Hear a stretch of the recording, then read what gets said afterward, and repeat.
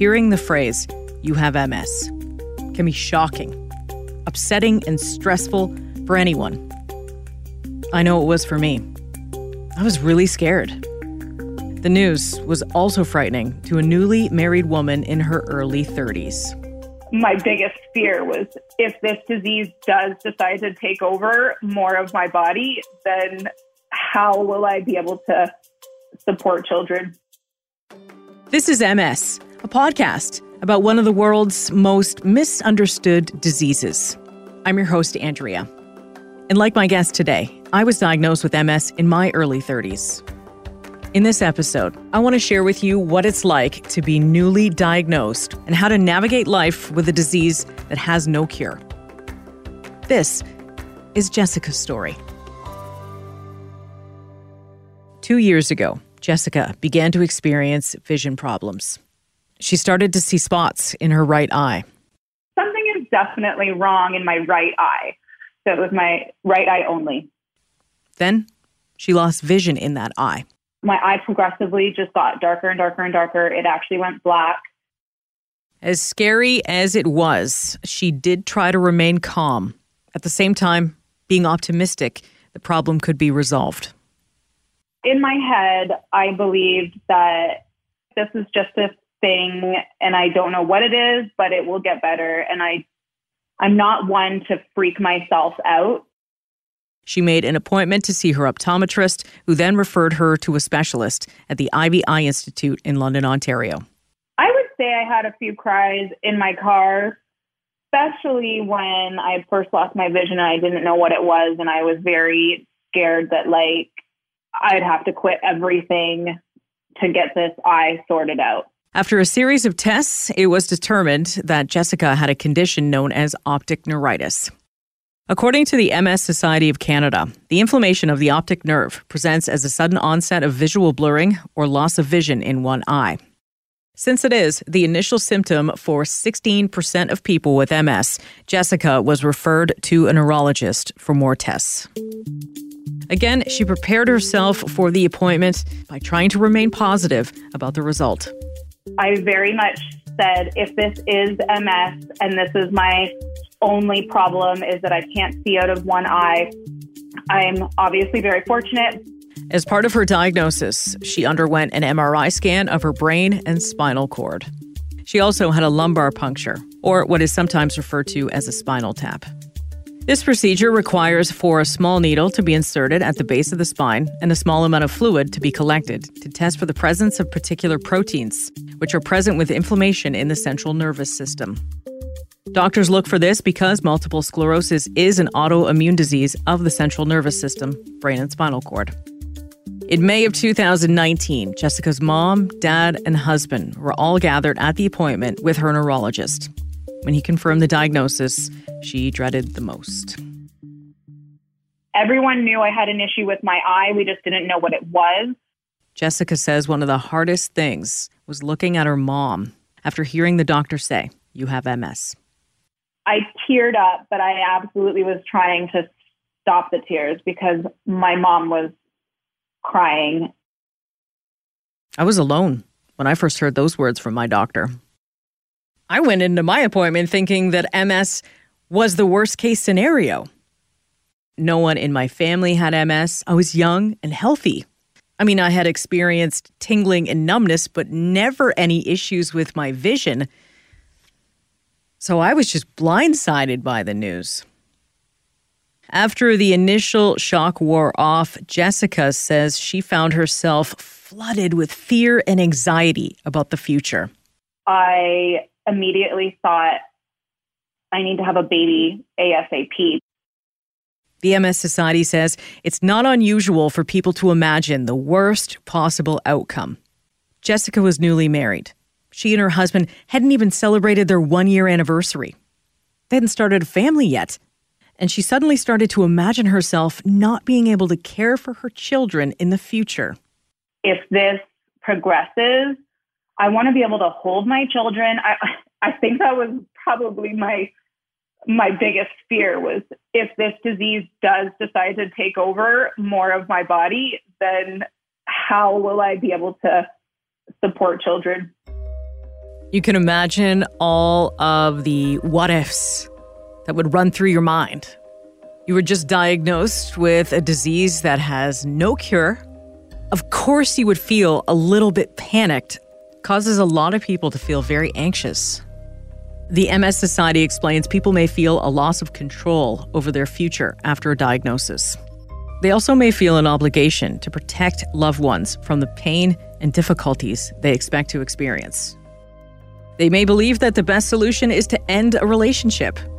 This is especially true for individuals in relatively new relationships.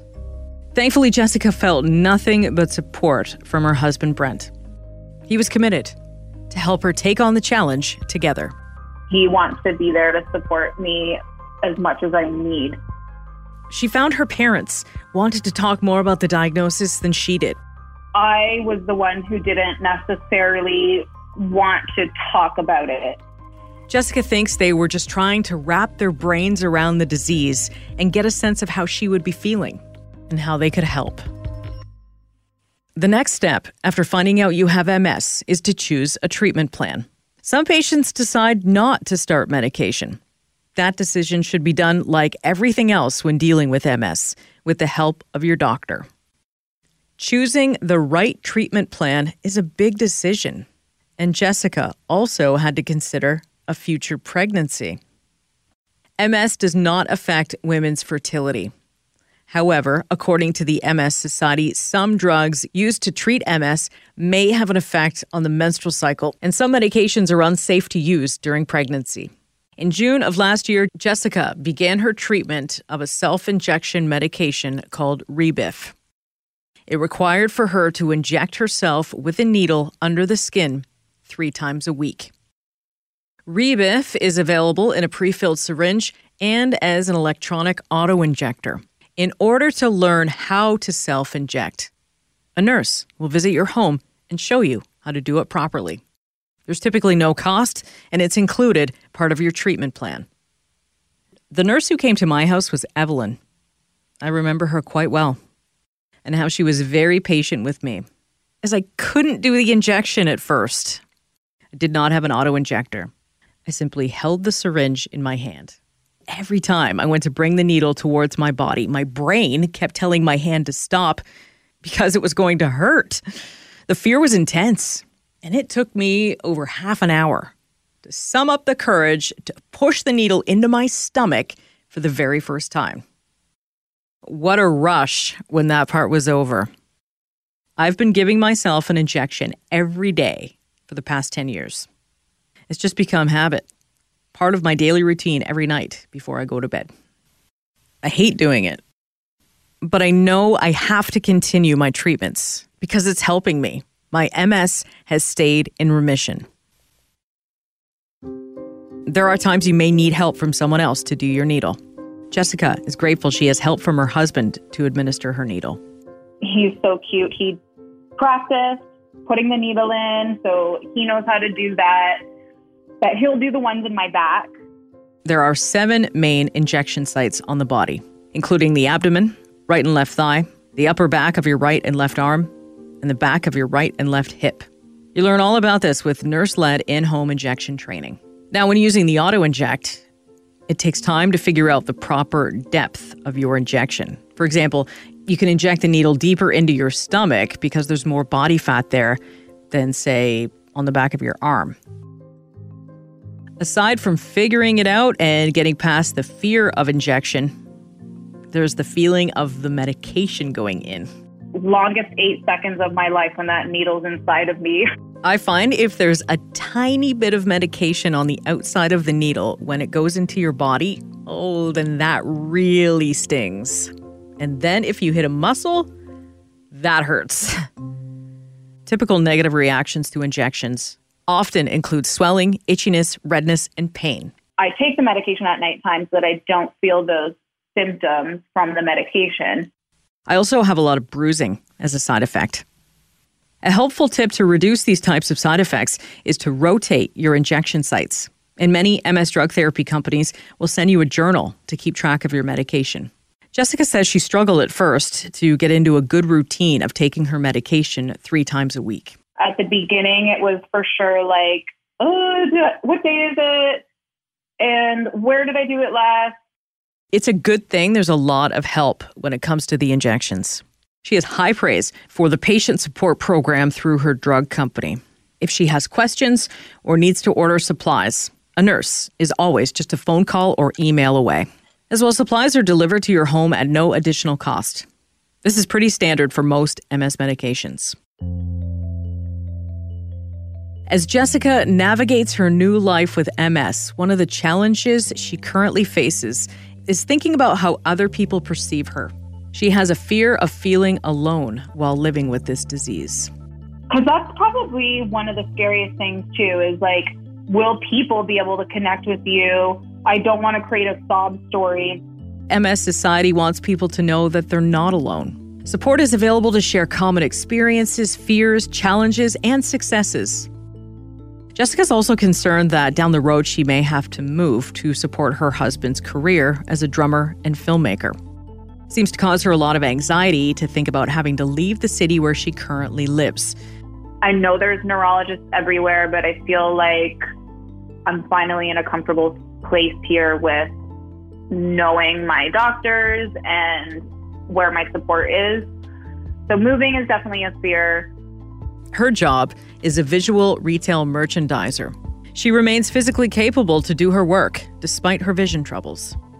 Still a big gray cloud. When you look out the window, it just is like a big white light. She's grateful her only struggles with the disease seem to be with her eyesight. Her gut tells her her eye will never be the same again.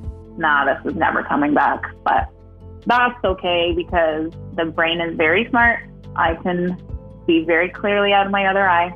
The one thing Jessica has learned since her MS diagnosis is to be more present.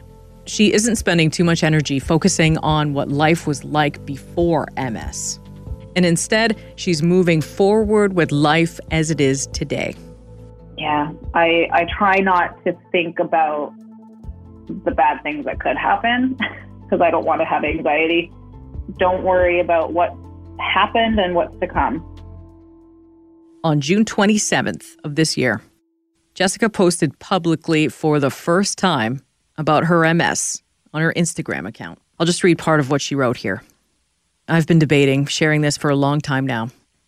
So I guess now is the time. Just over a year ago, I was diagnosed with multiple sclerosis. This past year and a half has been a completely new adjustment to the loss of partial vision in one eye, to diagnosis, new medication, and emotions going left, right, up and down. Admitting it out loud is the hardest part, but I'm doing my best to not let this disease define me. If you'd like to connect with Jessica, I'll put a link to her Instagram in the show notes. I didn't think I would do that, but it's something in my belly was saying, I think you should just post about it. It's okay. This is your life. It's okay. And it will be okay. There are plenty of MS warriors around to guide and support you throughout your journey. This podcast aims to be an educational tool and a place to connect with others' shared experiences. I think it's interesting to hear people's stories, whatever they are, because I think we all relate deep down to some degree how you're feeling about something about the disease or whatnot. Just a few days ago, Jessica and her husband celebrated their 2-year wedding anniversary. I'd like to thank my guest, Jessica, for coming on the podcast and being so open about her journey so far with MS. I know it's hard because you're still wrapping your head around it all, still trying to figure it out, still wondering what's going to happen to your body. But thank you for being brave and sharing what you're able to. I know this will bring comfort to other people who just heard the words, "You have MS." If this is the first time you've listened to This Is MS, please go back and take the time to check out the other stories I've shared. Do me a favor, tell your friends about This Is MS. I would love it if you gave our show a 5-star review on Apple Podcasts. This Is MS is written and produced by me. Audio editing and sound design is by Rob Johnston. If you have a question about one of the episodes, you can contact me on Facebook, Twitter, or Instagram at Team Dunner. This is MS, created with support from the MS Society of Canada, a proud presentation of the Curious Cast podcast network. Thanks again for listening. Until next time.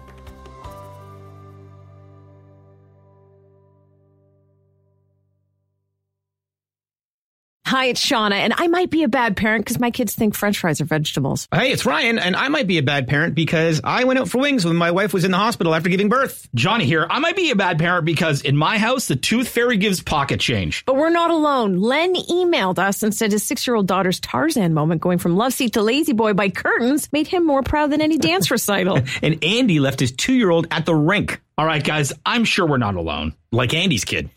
For stories and confessions like this, make sure you check out our podcast. It's called Bad Parents, and it's available wherever you get your podcasts. I left a glove at the rink.